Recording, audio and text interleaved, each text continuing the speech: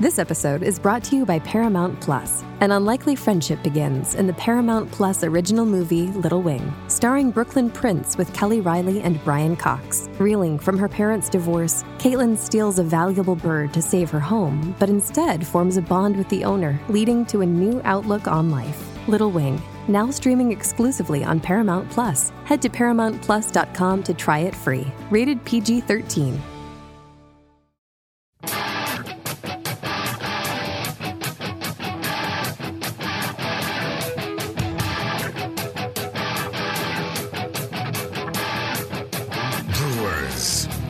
It's time for the beer radio you've been looking for. This is the show that dispels myths, tackles the toughest topics, and makes no apologies for geeking out on beer. Hosted by two guys that drink before they think, Jamil Zainasheff and John Palmer. This is Brew Strong. Hey, howdy, hey, my brewing brothers and sisters. Welcome to another episode of Brew Strong. Today with my good friend, Mitch Steele. How's it going, Mitch? Good. How are you, Jamil? I am hanging in there, which is my answer to pretty much everybody every day. I use that phrase a lot. Yeah. It's like, there's not much else I can do. I'm surviving, as I'm sure you are. Doing the best I can. Yeah, that's what everybody's doing, and right. It's tough times, tough year for sure. I'm sure it's tough for a lot of people. Who is probably figuring out clever ways to survive this tough time? No, who's that? John Blickman. John Blickman. My good friend, John Blickman. Serious engineering mind. So clever. He has, luckily, instead of diverting his powers towards evil. I mean, he could have been like an evil emperor in like the Avengers movies or something. Instead, or he could have gone on to be, Iron Man. However, he's turned his massive brain power to supporting the brewing industry. And so he's making these great pieces of equipment that innovate your homebrew day or your professional brew day. So, cool guy, and he pays for this show, so you don't have to. And if you get a chance, I think you should send John Blickman a thank you email to feedback@blickmanengineering.com. Tell him how much you appreciate he pays for this show, so you don't have to. So Mitch, it's been a while since we've talked. I mean, it's been 6-7 months since we've did Evil 3. Yeah. And we'll text every once in a while. I'll ask you about some critical brewing piece of information I need to know, and there you go. Vice versa. Let's see. One of the things I wanted to ask you, because I think we really haven't talked about how things are going in Georgia. You moved your entire family now to Georgia, and how's that going for you? Well, it's going pretty well. We moved. I had been commuting for 3 years, and that was really tough. But I did that so my daughter could stay and finish high school in California. Mm-hmm. And we packed everybody up and moved out in August of last year. So it's been just over a year. And my daughter was starting school in Savannah, Georgia, which is about a 4-hour drive from where we are. So it actually worked out kind of nice. The fact that she's going to school so fairly close to Atlanta. Right. Otherwise, it would have been across the country. Yeah, and that would have been tough. That would have freaked us out a little bit. But yeah, it's going good. Atlanta's a great city. We found a neat house in a 60-year-old neighborhood. And I'm 7 miles from work, and I don't have to get on a highway, which in Atlanta is a very important consideration. And, it's, obviously with the COVID-19 situation, the traffic has not been as bad as Atlanta can be, but it's starting to pick back up. And so I'm always thankful I don't have to get on the interstate to get home. Mm-hmm. So, yeah. But we're in a nice neighborhood. I'm 10 miles from Decatur, or 10 minutes from Decatur, Georgia, which is a suburb of Atlanta and has really good beer bars and food. And then, right around the brewery where we are, there's all sorts of good places to get a good beer. Yeah, and I'm not sure people know. You moved to Georgia to start New Realm Brewing, which seems like you're going great guns, and you're doing all sorts of interesting things. I was supposed to come out, I think it was last June when I got sick and wasn't able to come out. We were going to do a collab. Right. You're still at the top of my list, so just know that. Appreciate that, brother. Well, and so what's it like to visit New Realm? I mean, I looked at some of the pictures. What you guys do? Full food? You guys have a bar? You have spirits? You have beer? Yeah, all of the above. In Atlanta, anyway. The two places that we're running right now are very different from each other. But Atlanta was our first place, and we just fell in love with the building and the location for a lot of reasons. But number one, it's in a very, very densely populated area with a lot of young people that like to drink beer. There are over 6,000 apartments that are less than a 10-minute walk from our spot. So, almost 80% of the people that come there come on foot. That's nice.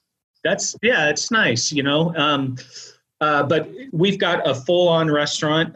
We've got, 400 or 500 seats in the place. Wow. When it's at normal capacity. But, we've got an indoor. The thing that's kind of cool about what we did there is we've got several different rooms or areas where you can either drink or eat or do both. And so we've got a main restaurant with an L-shaped bar that you can sit at and a lot of tables. And then we've got a patio outside. And then we've got a beer garden that's landscaped. And then we have a couple of event rooms. And then we have a rooftop bar, which is kind of the crowning jewel of the place. You get a great view of the Atlanta skyline sitting up there at the rooftop bar. And that's usually, under normal circumstances, that place on the weekends is packed. Mm-hmm. And so, it's you can always kind of get a different experience depending on where you decide to sit when you come to New Realm. And one of the things that I like to do, we have about 25 different beers on tap at any given time. And that's nice.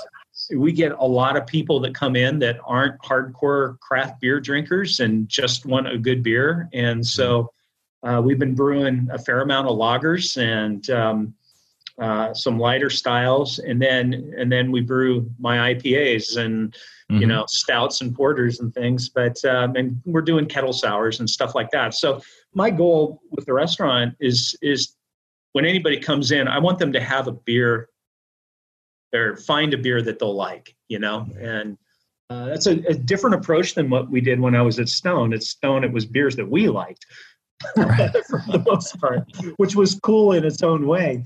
But we all have different tastes. So it's kind of nice to be able to brew something for people that may not be fully appreciative of a really hop forward beer. Are you doing the hazy, juicy beers? We are. We've got, in fact, our best-selling beer is a hazy IPA called Hazy Like a Fox. Mm-hmm. And I was a little late to the game on this because these things took off when we weren't brewing, when we were building our brewery. Mm-hmm. And then after we opened up, we started off with kind of a nice lineup of IPA and porter and pale ale and the biggest feedback we got is, you guys need a hazy IPA. What the hell are you doing? And so I had to kind of drop everything and learn how to brew one of those, which is a lot more tricky than I think people realize. Yes. And so, but it's our best-selling beer right now, which is kind of cool. Right. Yeah, it takes some doing. There's a lot more science behind it than people think. People, I think originally, my thought was, these are like half fermented, poorly made beers, but that's in part because of the samples I was getting.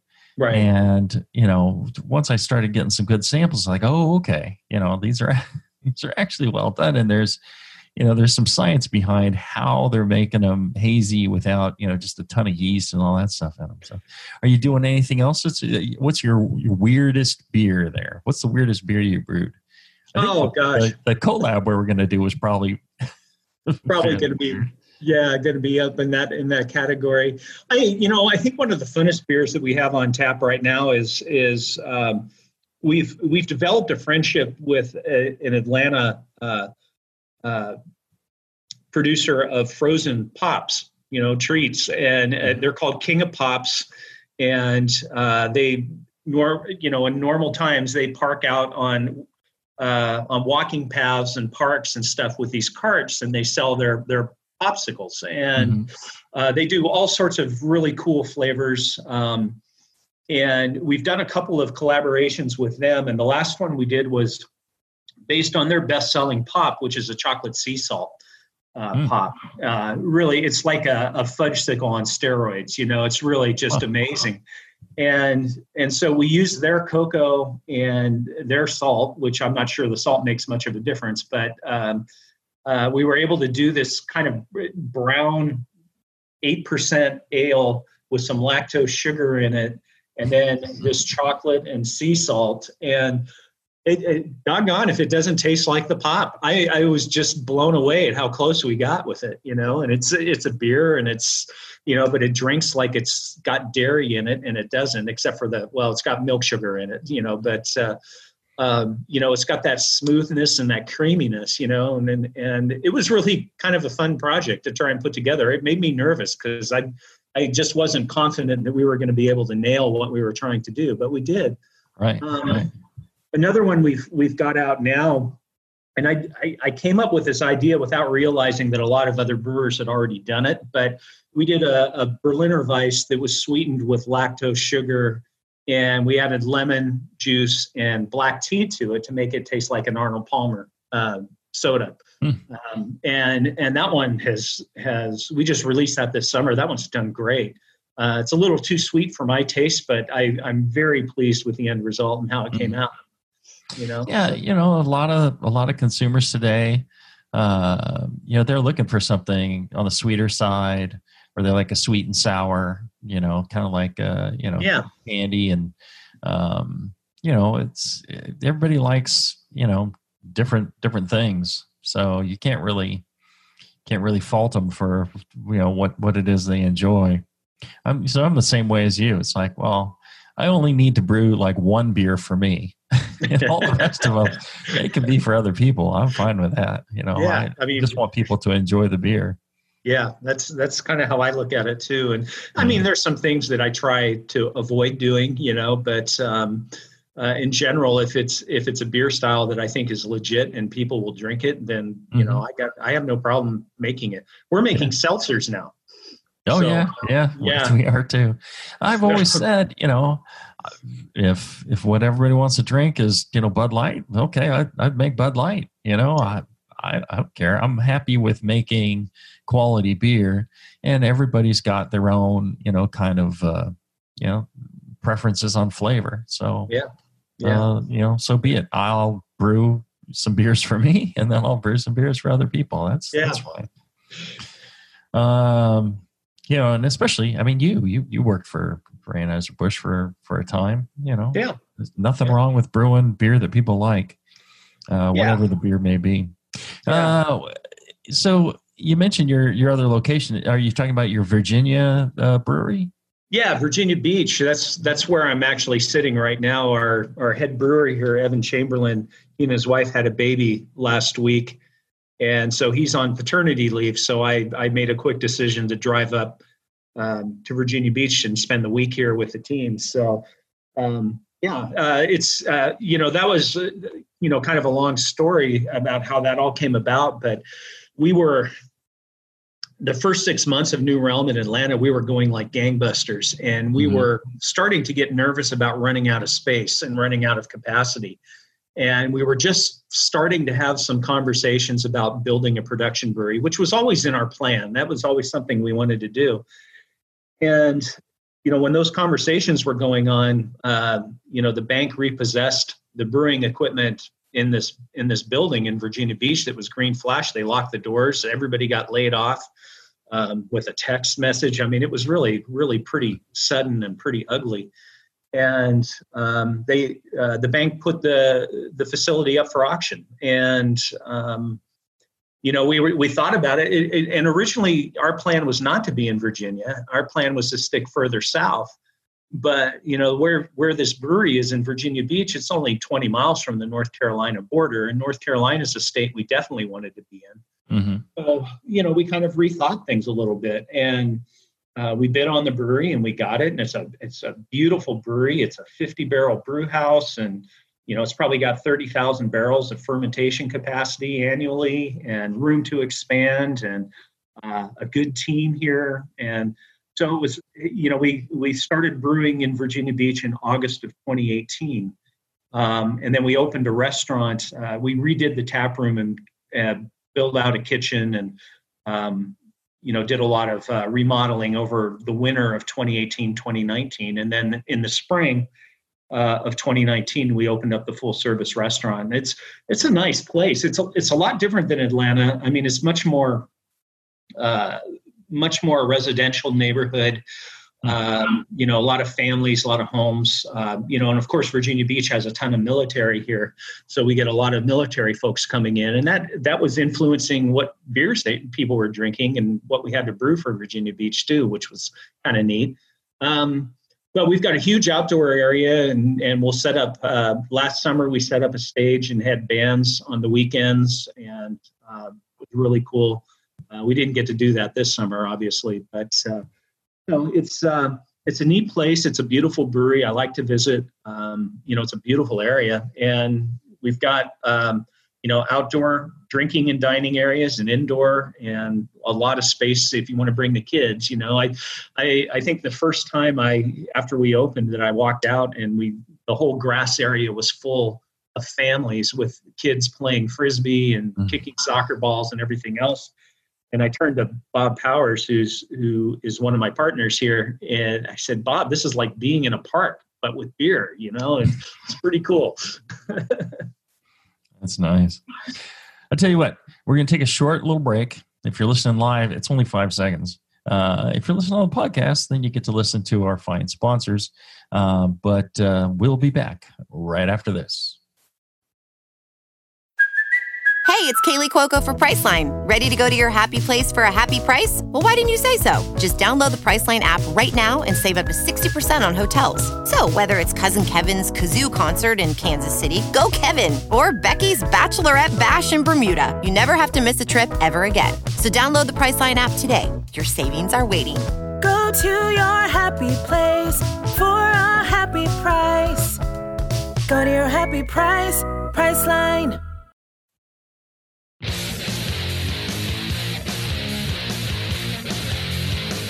Back to the two guys that know how to turn beer into beer. This is Brew Strong. All right, we're back. This is Brew Strong, and we've got Mitch Steele, my dear friend, as a guest here. A couple of questions have been coming in. One is Dan is asking, can you give your opinion on Surly closing their beer hall? Lots of rumors about the union having something to do with it. Oh gosh, I just saw that like an hour before we went on, and so I don't really have any thoughts on it. I know people are going to question the timing of the announcement and everything else. Sure. But who knows? Who knows what the real truth is, right? Exactly, and it's just such a tough time for business and beer business. If you had if you were counting on your tap room and your tap room got closed down. I mean, here, we didn't have very much outside space here at our place. Yeah. And our tap room was a major part of our revenue. And draft beer sales were a major part of our revenue. Draft beer sales went to about 0. Yep. The tap room went to about 1/3. Yeah. And so we're required to serve outdoors only. So we've been buying tents at Harbor Freight and screwing them to the parking lot. And, that's where we're eking by on that. We're selling the same amount of beer, but it's all going in cans. And so our margins are much less. Yep. So it's a tough time. So I don't question any brewery that ends up closing just because it's tough right now. People. It is a lot of breweries. Yeah, I mean we're maybe pushing 40% of our normal revenue for this time of year in Atlanta, and a little bit less than that in Virginia Beach. And I think I saw in the Surly post that they had lost over 80% of their revenue during this time. There's a lot of breweries and a lot of tap rooms that aren't going to be able to survive that. We've lost over 50% of our revenue. That's tough. Yeah. That's a killer. But we're hanging in there. It is what it is. We'll get past it. Stephen was asking, do you have plans for distribution outside of Georgia and Virginia? Yeah, that's a good question. The answer is yes, but with a caveat. We have decided as a company that we are not going to distribute in states where we don't have an active brewery. Mm-hmm. So that is our process. Right now, we are looking at several states to potentially open new facilities. And we won't start distributing in any of those states until we're actually up and running and brewing beer. That's a noble, look at how to do it. Absolutely. Okay. Well, we want to be local, Sure. That's a big part of it. I remember we were talking about distillery. You guys were setting up a distillery as well in Georgia? That's correct. We got a distiller's license last year. And really what we're doing, we don't have a still on site yet. We had plans to start shopping for one when COVID hit, and then everything kind of got put on hold. But we've been bringing in bulk spirits and then aging them in barrels, and then proofing it and putting it in bottles. So we've got kind of our own spin on our spirits. We're doing vodka, gin, and bourbon right now. And I'm looking forward to the time when we can actually start running a still, and getting some experience with that, but we're not there yet. You mentioned your own spin on the spirits. What kind of spin are you putting on them? Well, so for example, we've got some bourbon aging in bourbon barrels that had aged Imperial Stout for a year. Mm-hmm. So once we pulled the Imperial Stout out, we put the bourbon in there, and it's been aging for about 6 months now. We played around with different botanicals to add to the gin, those kind of things.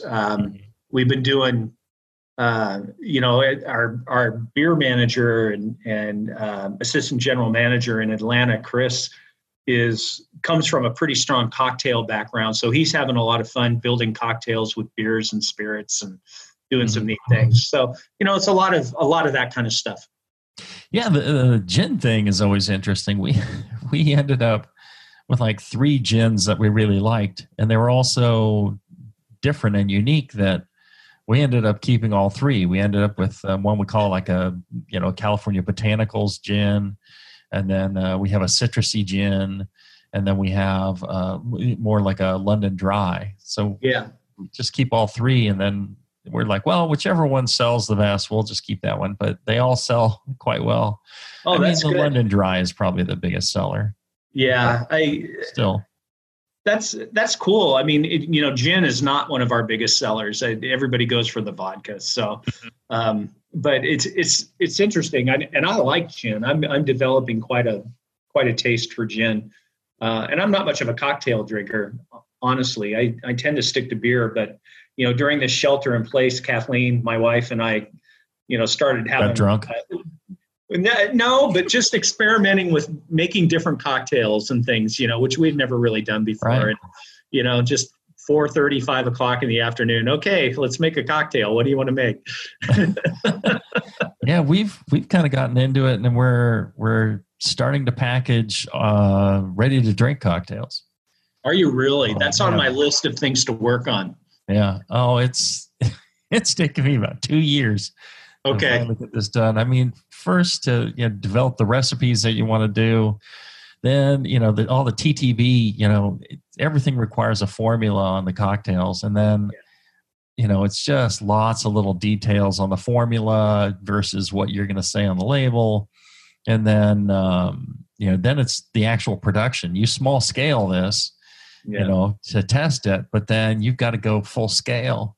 And, there's issues there. And I've had a big issue with suppliers, trying to get, large quantities of like blackberry juice can be difficult, Yeah. A lot of these components, just getting bulk sugar. So I want to buy a ton, literally a ton, more than a ton of sugar, like every 6 weeks. Okay. And getting people to respond to that has been really tough because it's not that much sugar for them. They're like, well, yeah, if you buy a full truckload, here's your price. I'm just like, okay, well, maybe I could go through a full truckload, but it's going to take me, a year or so, or 2 years, go through a full truckload. And then the price they're giving me, I found out I can just go to Smart and Final. Our local Smart and Final ordered us a pallet of sugar. And we went down there with our van. They, the morning it came in, you order it on Wednesday. Friday they have it. They put it in the van for us with the forklift, drove it over here, and it was, same price I would get if I was buying by the truckload. Wow. Okay. Perfect. Works for me. Smart and Final it is. Right. I'm always shocked at, how difficult sourcing the ingredients is. It's a major part of brewing too, hops or whatever else it might be. Yeah, totally. I mean, finding the ingredients, especially, with me being in a new area and trying to learn, where people go to get fruit or things like that. It's been a challenge. Mm-hmm. When I was at Stone, we had a lot of local suppliers and we were able to develop relationships that we used these folks for a long time. And then I kind of had to start over when I got to Georgia. Right. But we're getting there, So are you adding sugars to your RTDs and making them somewhat sweet? Yeah, it depends on the RTD, but sure. Something like we're doing a lemon drop, and you really can't do a lemon drop without sugar. So we use cane sugar. Yeah. Okay. Yeah. Cool. Yeah. We're being true to the cocktails. That's one of the things the TTB will get to you. And it's like we wanted to add a little bit of orange juice to our lemon drop. Just people love the flavor when you add just a touch of orange juice. Sure. Yeah. But the TTB was like, well, prove to us that, this isn't a lemon drop because it has orange juice in it. They're like, or prove to us that, it's widely accepted that you can add orange juice to a lemon drop. So I had to find websites and recipes that said add orange juice to a lemon drop.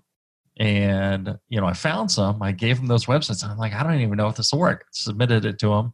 And they're like, okay, that works. So they accepted that we're actually making a lemon drop because you can't use the name of, and you have to use the name of, if you're going to name it like lemon drop or whatever the cocktail name is, it has to be a cocktail name that is known, right?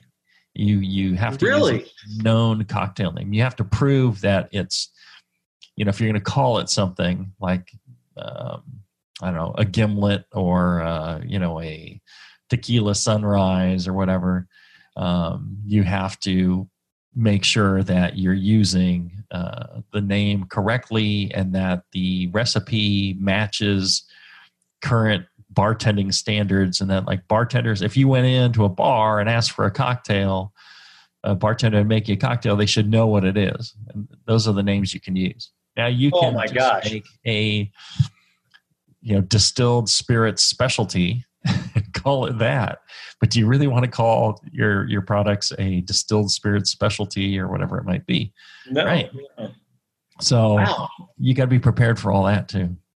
That's really interesting. I didn't realize the TTB was going to get into that kind of thing to make sure that it's a standard cocktail recipe. I mean, that seems extreme, but Right. Well, and I don't know if it's the new set of people at the TTB now doing colas, but they seem different they're definitely different than Battle Martin.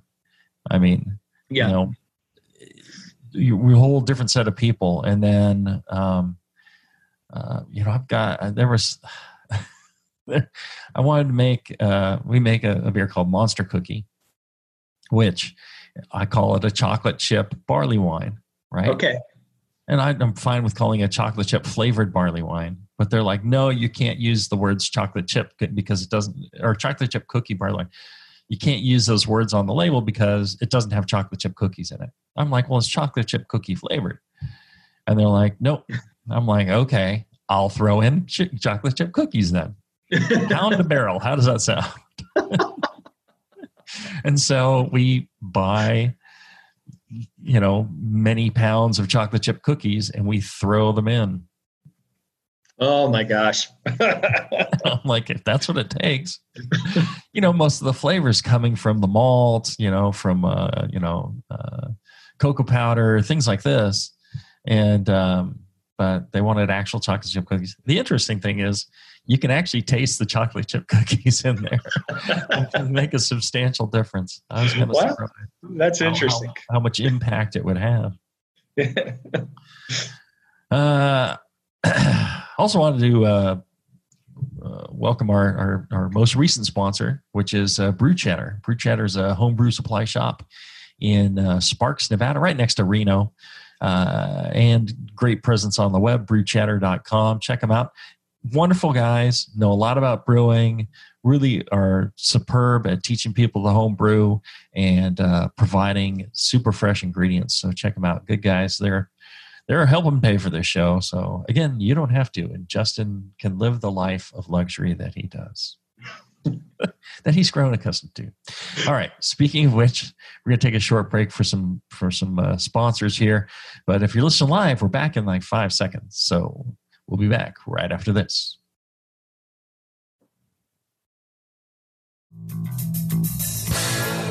Learning to brew has never been so disgusting.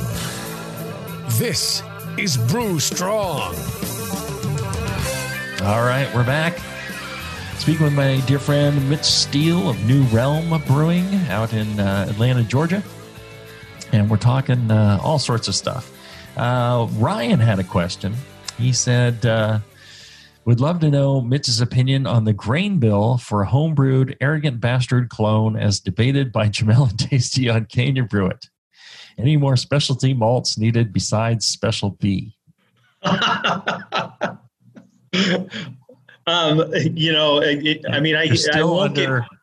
still under the gag rule. Yeah. I wouldn't get fired because I'm already gone, but that would not set well.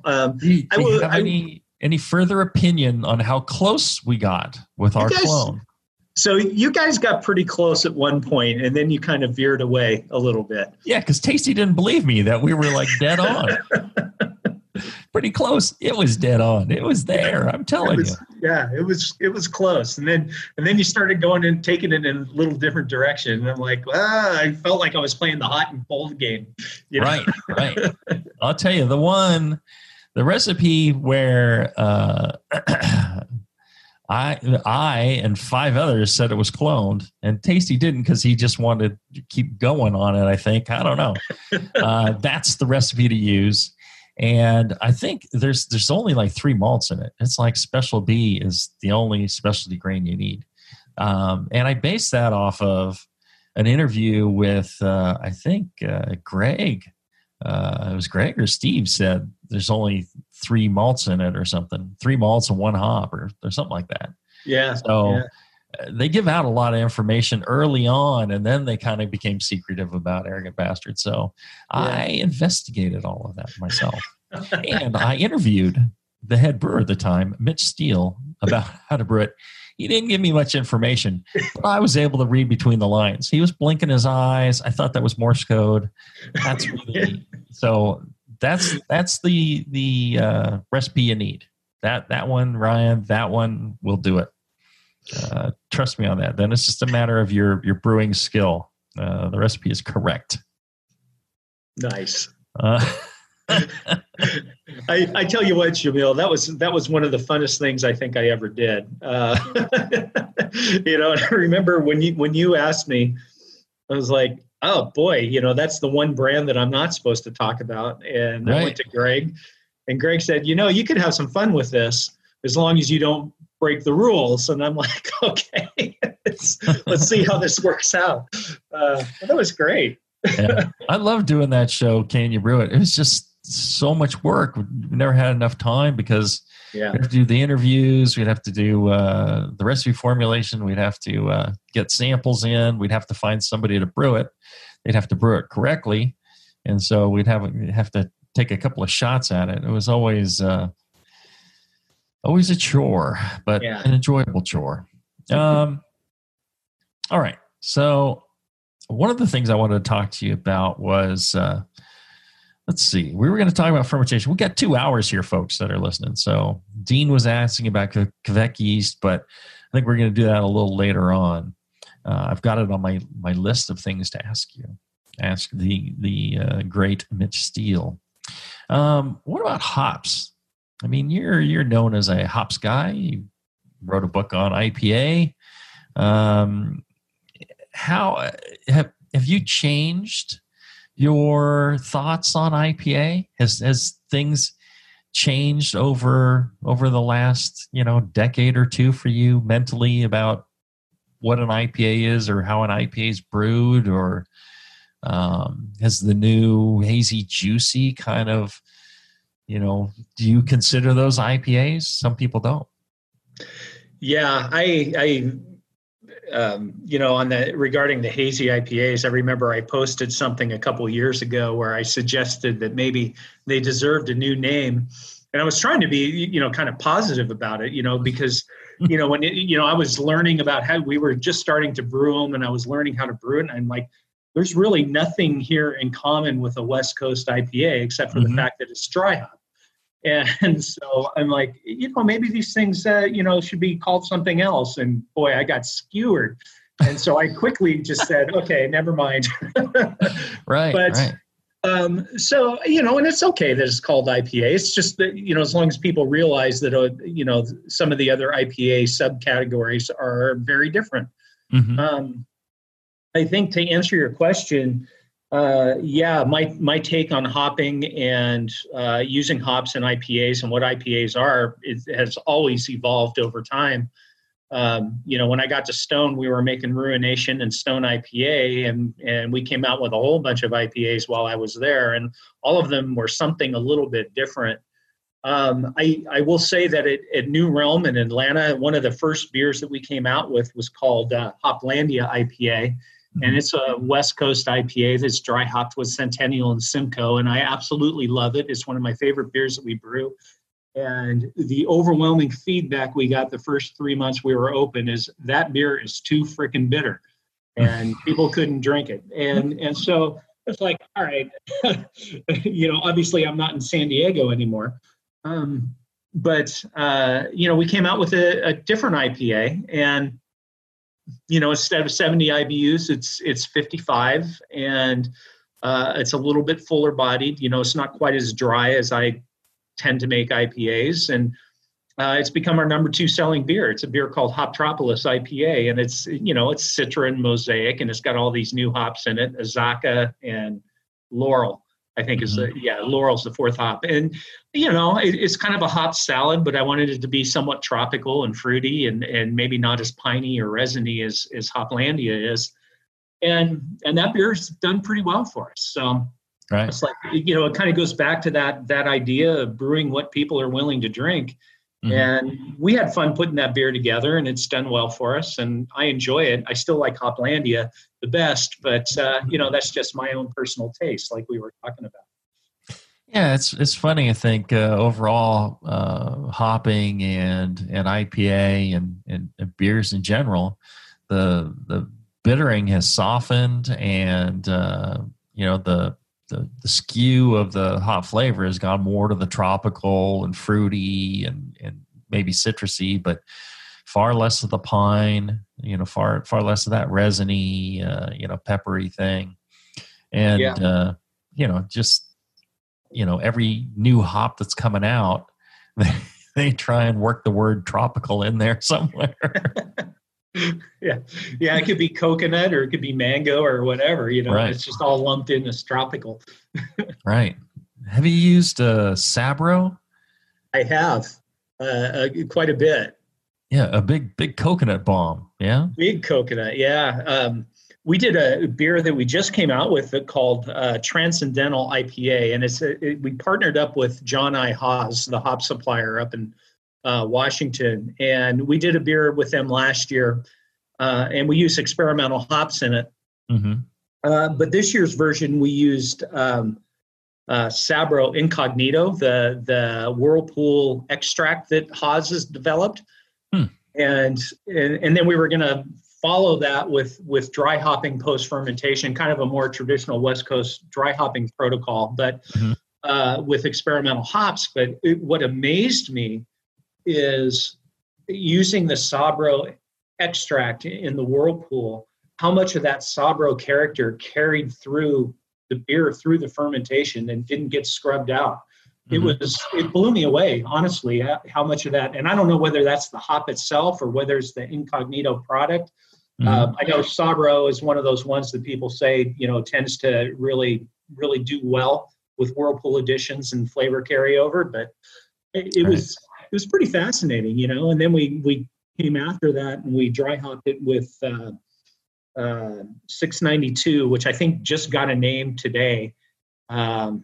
Talus, maybe? Is that what it is? And then a hop called BRU1, which was grown on at Brulot Farms outside of Yakima. So, and we were going to focus on these two experimental hops in the hop profile, but that Sabro just kept coming through and kind of coconut and a little hint of dill, and it turned out to be a great beer. Right. Hint of dill. That's what I was saying to somebody. I'm like, I get a little bit of dill out of the Sabro. Oh, I definitely do. Yeah. It's coconut, probably a pineapple thing in the background, and then some dill. And I actually kind of dig the dill. I don't know. It just adds a totally different, layer on it. I'm glad you said dill. Everyone thought I was crazy when I said dill. I'm like, no. Yeah, no, I said that to our brewing team, and people thought, they're like, dill? What are you talking about? All I get is coconut. And I said, try it again, and right. But the thing about this, Sriracha Ace is a hop that has, in my mind, too much dill. It's overpowering, and this one is really well integrated with the other flavors, and I think it just adds to the kind of what that hop is all about. Right. You wouldn't think coconut, pineapple, and dill would go together, but it does in the right amounts. It works. Yeah, I really enjoy the Sabra hop. A friend of mine, Travis, he did a smash beer with Sabro, and he sent me that, and he did a couple others, and I was like, wow, I was really just blown away by the intensity of the coconut. Because I happen to like coconut and hops. I think it's a great flavor. I think it's different, and it's cool to have. Are there any other new hops you're geeking out on? Well, I really like Idaho 7 a lot. Mm-hmm. I think that's a great hop. We've been using it as a mid-fermentation hop, and we did some trials. I don't get to do as many of the kind of trial type work that I was able to do at Stone, just because we don't have enough people to really pull it off. But we did some trials with Idaho 7 as a mid-fermentation dry hop, along with Eldorado and Azaka. And Idaho 7 was head and shoulders the most juicy hop that, as far as what happened after the fermentation was done. It was incredible. And so, when we opened up, I was brewing a pale ale that I was late hopping with Cascade and Idaho 7, because I thought it'd be kind of a neat combination, and it was kind of our Sierra Nevada inspired beer, but with a little modern hop addition in there. And we all loved the beer, but it didn't sell. Nobody was buying pale ales. And so I had, you got to just relabel it a session IPA. That's exactly what we should have done, but I kind of pushed back on that because it's amber and, but, Doesn't matter. Just get IPA in the title. Yeah. IPA pale ale. Yeah. But yeah, and the end result was that I was sitting on a bunch of Idaho 7 hops that we didn't have a home for. And so we started playing around with it and just found that it's a wonderful mid-fermentation hop addition. Right. Well, and that's, I was going to ask you about hop survivables. Have you read Scott Janish, his site about hop survivables? He's talking about what he calls the saturated hop flavor carryover from the hot side to the finished beer, and he has a chart on his website of the highest levels of these compounds, and Idaho 7 is like the top one. And he was saying, it's like Idaho 7 carries through to the end, far more than any other hop. And it's kind of like what you were talking about, like the Sabro. Maybe Sabro is one of those that also has a lot of survivables. Did you read that article by chance? Yeah. So after you sent me a list of what you wanted to talk about, I had not read that one until I saw your list, and then I read it. And I'm familiar with Scott's work a little bit. I haven't bought his book yet, but I've been meaning to.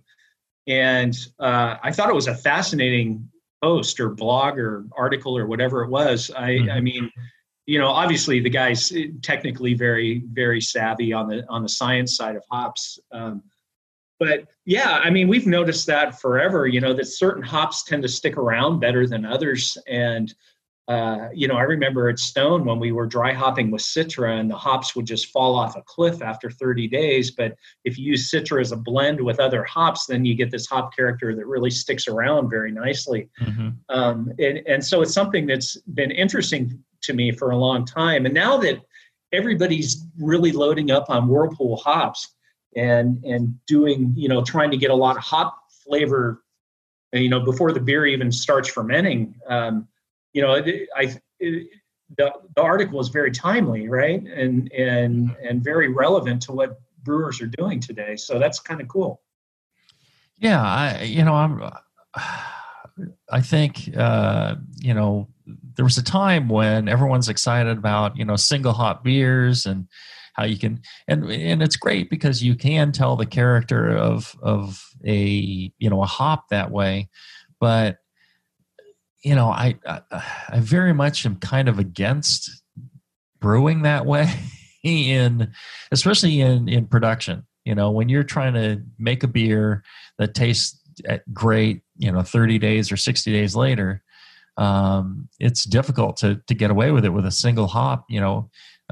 Really, like you're saying, if you combine these compounds, if you combine these different hops, if you make these blends, you get just the sum of the parts. It's much greater. When you add these together. I don't know what's exactly going on. Yeah, I agree with you. I mean, that was one of the things that Anheuser-Busch did a lot of. They would use 6 to 10 varieties of hops in their beers, and these weren't hoppy beers by any stretch, but it was a philosophy they believed in. And one of the reasons they liked to do it was because if, when a new crop year came in, if one of the hops had kind of tailed off or just wasn't what it had been the year before, it's pretty easy to kind of adjust the blend to get the same flavor profile. And that was something I took with me to Stone, because when I got to Stone, Stone Ruination IPA was, at the time, was dry hopped with 100% Centennial, I think. And Stone IPA was a blend of Centennial and Chinook. And, a year into my stint at Stone, there was the big hop shortage, and the hop crisis where all the hops burst into flames and everything else. And I couldn't get enough Centennial for what we needed to brew. And, and I talked a lot with Ralph Olson at Hop Union about that. And he goes, well, you should do what you did at Anheuser-Busch and just blend a lot of hops together and try and get the same flavor. And, and he was right. I mean, that worked for us. We kind of adjusted the hopping and were able to maintain the flavor profile. We pulled the Centennial out of the Whirlpool, used a different hop in the Whirlpool, and kept the Centennial in the dry hop, and we're able to milk our shortage through that. And, it's just one of those things that I think, when you move forward with new beers, if you have several varieties that are featured in the beer, you're going to be able to weather crop year changes or supply changes or shortages or anything a lot easier than if you're relying on one hop. Yeah, that's one of the things I learned was pretty early on was don't mention what hops you're using in a beer, because eventually you're going to have to change it. The world is going to change on you, and you're just going to have to, we're dealing with agricultural, products, right? And, different crop years, different, if you're relying on one single hop and, it has a bad year and the hops don't taste the same, that's fine. And, but people need to understand that the beer is going to change, and you got to be cool with the fact that the beer is going to change on you. And you can do that. Or, you can use multiple hops. And like you're saying, if there's a down year, you could add a little bit of something else. Sometimes, one hop comes in, it's more pine than tropical. And really you wanted the tropical, not so much pine. So you lower that. You don't throw that one away, but it's a little more on the pine, so you use a little bit less, and then you add in something else that's a little more tropical, or you use a little bit more of a different hop. It's a balancing game to get the flavor profile that you're looking for, and that's best done with multiple hops, I would think. Yeah, absolutely. It just gives you so much more flexibility. Mm-hmm. And it's an art, to figuring it out. That's a challenge that I enjoy. That's the joy of brewing. Yeah. Otherwise, it's just throw in the same hop every time. If you're not actually tasting your beer, I guess that works. But if you're tasting your beer, you're like, oh, no, that doesn't taste like I want it to. All right, we got to take one more short break. We'll be back right after this.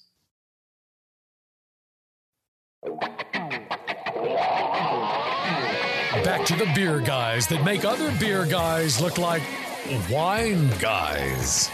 Brew strong. All right, we're back.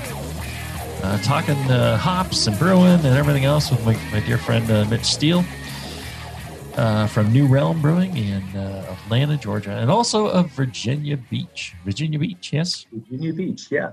Nice. I would love to come and visit both. I still owe you a coming out for a collab, so looking forward to that. That door is always open. So. All right, so we're talking about hop survivables and how they carry over. And one of the other things that Scott has on his site was a blog post about cold dry hopping. I know this has been around a little while longer, where people are talking about dry hopping, below 40 degrees Fahrenheit, kind of in the mid to upper 30s, and how like linalool will extract faster at lower temperatures than it does at higher temperatures.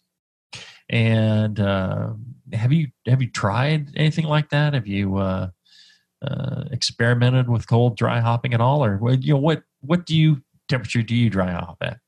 So we typically when we're talking a post fermentation dry hop, we're dry hopping at 60 degrees Fahrenheit.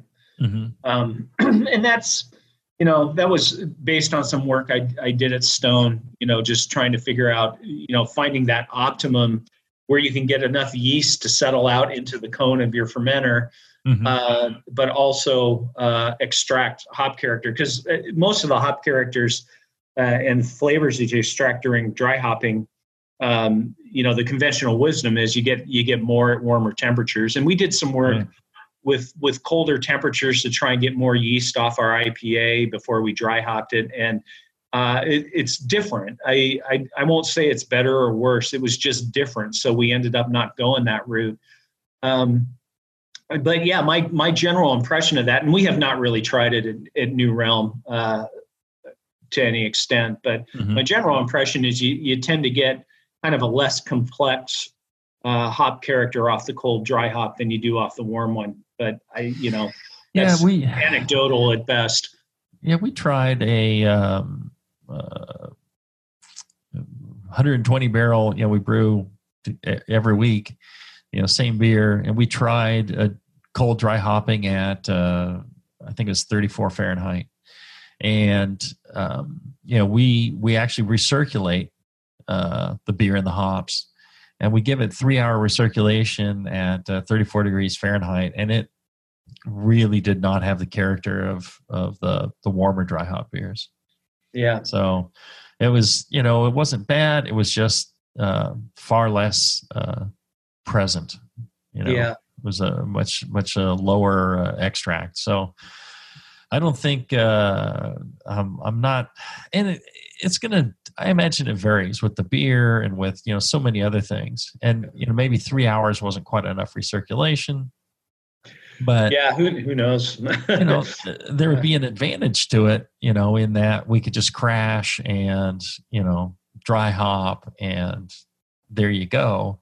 Save maybe a couple of days while we warm dry hop and then crash. Yeah, you can kind of do it all at the same time. Yeah. But my goal was to find better hop flavor, better linalool's quite important, especially in these fruity, juicy beers. So I don't know. I give it a shot. Maybe we'll try again between 40 and 50, and maybe somebody. I'm doing the Ask Me Anything on Beer Advocate, and somebody asked, what about hot dry hopping? Raise the temperature up, go to like 80 or 90. Oh, maybe. I'm thinking Quebec yeast and dry hopping and recirculation, and God knows. Which is why I need a smaller brew plant to do these things on. Yeah, I'm not sure I'm ready for a minimum of 30 barrels of Quebec with 80-degree dry hopping. I'm just not convinced at this point. So I am thinking what I really need is a little 5-barrel brew plant that I could play around. We're lucky we have one of those, so it's been fun. We've had to kind of curtail it because of lack of revenue, generation this year, but we still do some important work on ours. Right. What's your main brew plant size there? I know the Virginia Beach is 50 barrels. What's the one in Atlanta? It's a 25 hectoliter system, which means that we knock out about 22 barrels of wort per brew. Mm-hmm. Yeah, and so we just call it a 20 barrel system just to keep it easy. But it's a little bit bigger than a large brew pub system.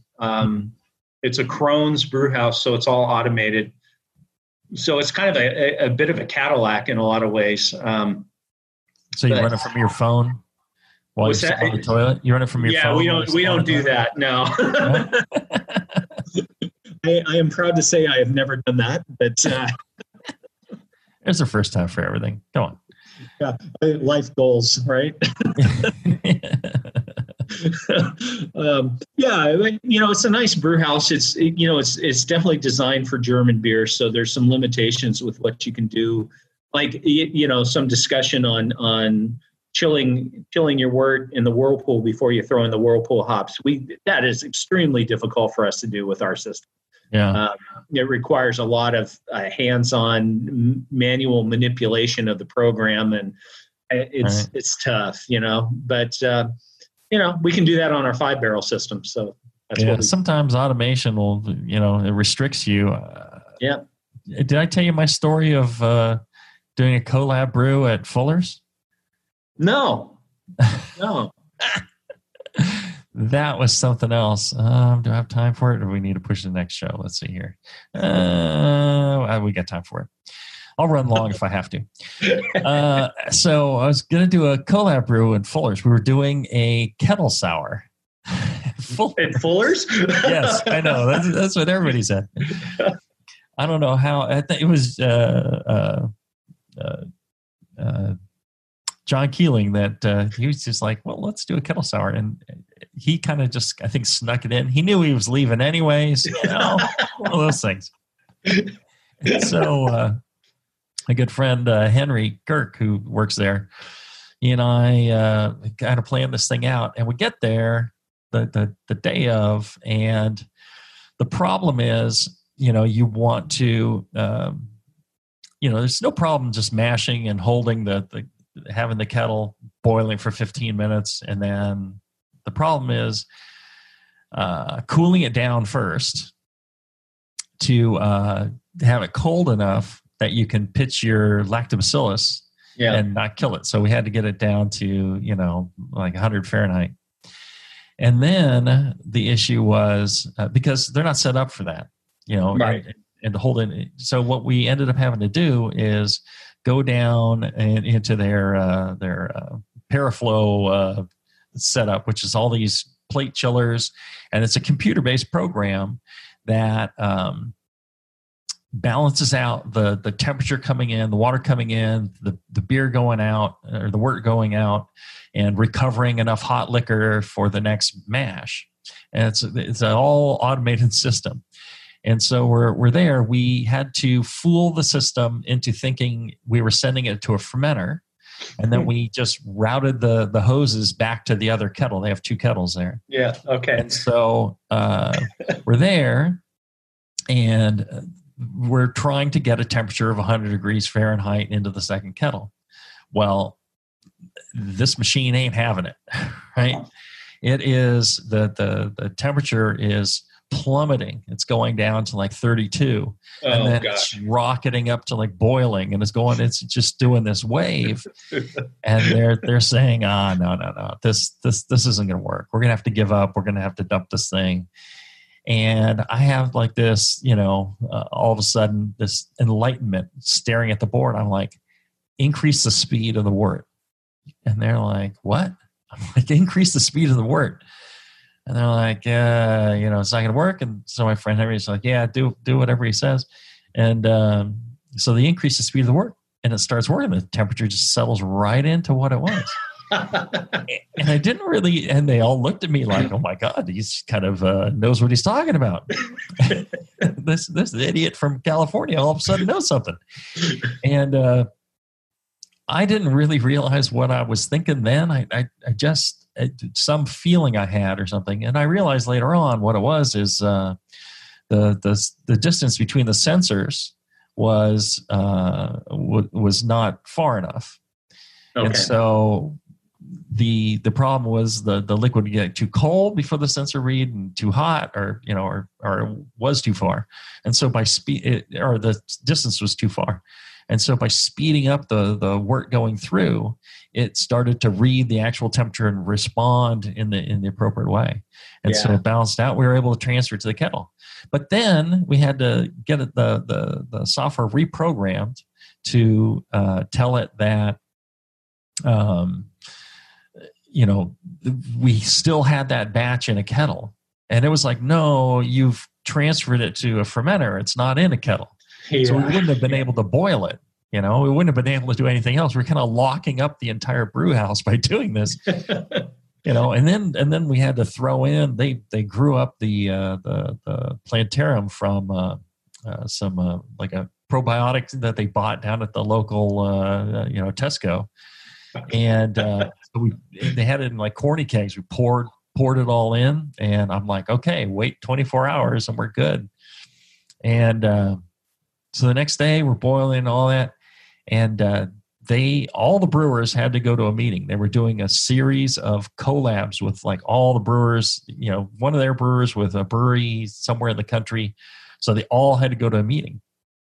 And so my friend Henry's like, do you mind watching the brewery while we go to this meeting? We'll be back in like an hour. I'm like, I thought he was kidding. Finish cleaning out that kettle there, and keep an eye on this. He says, you got London Pride in this kettle, and he goes, you'll be all right. You know what you're doing. I'm like, I don't know what I'm doing. I guess on the one thing I was right. Come on. So I'm sitting there in the brewer's office. I'm wearing my Fuller's high vis and all this, and a tour group comes by, and they're waving, they're taking pictures of the brewer sitting in the booth there. I'm thinking, So somebody's going to post this on like Facebook about their tour at Fuller's, and here's the brewer sitting in the brewery office there, and I'm just like, okay, here you go. And I'm like, I have no idea what I'm doing. And then somebody came by from the lab or something. They go, I think this said like 40. I'm like, oh, okay. So I grabbed a piece of scrap paper. I wrote it down. I'm thinking, what could that mean? And I'm thinking, okay, well, it's like the gravity in points of the London Pride. Mm-hmm. And I was right. Oh, very nice. And Henry came back. I'm like, hey, somebody came in and opened the door and said 40 to me. And he's like, yeah, that's what it is. I'm like, oh. So that was really cool. And that's cool. I got to look at the logbooks for what they had brewed 100 years exactly to the day of that we were brewing. And that was so neat. I mean, just that's cool. You know, the history of the whole thing. But they were just so wonderful, and, you know, letting me do my crazy things. And I started telling them ways that they could change the way they brewed and overcome the system to use far more hops than they ever thought was rational. I'm like, look, you can do it this way. You could dump the sump, and then you could, and they're like, yeah, okay. But I don't know if that ever came to pass. That's a great story. I haven't been invited back for a second collab. Oh, wow. All right. We'll see. Great story. Maybe. All right. That's all we got time for today. If you are listening live, stay tuned. We got another hour with my dear friend Mitch Steele coming up in seconds. If you're listening on the podcast, it'll be another week or whenever it posts. I don't really know. I don't have control of that. But what I do have control of is, the fine sponsors that we have, like Blickman Engineering, Brew Chatter. Make sure you support them. Make sure if you're out in the Atlanta area or Virginia Beach, stop by at New Realm and check out. I can guarantee you one thing. The beers are going to be excellent. The food's going to be excellent. Everything's going to be top-notch, because that's just the way Mitch does things. So go and check them out. Until then, everybody, brew strong.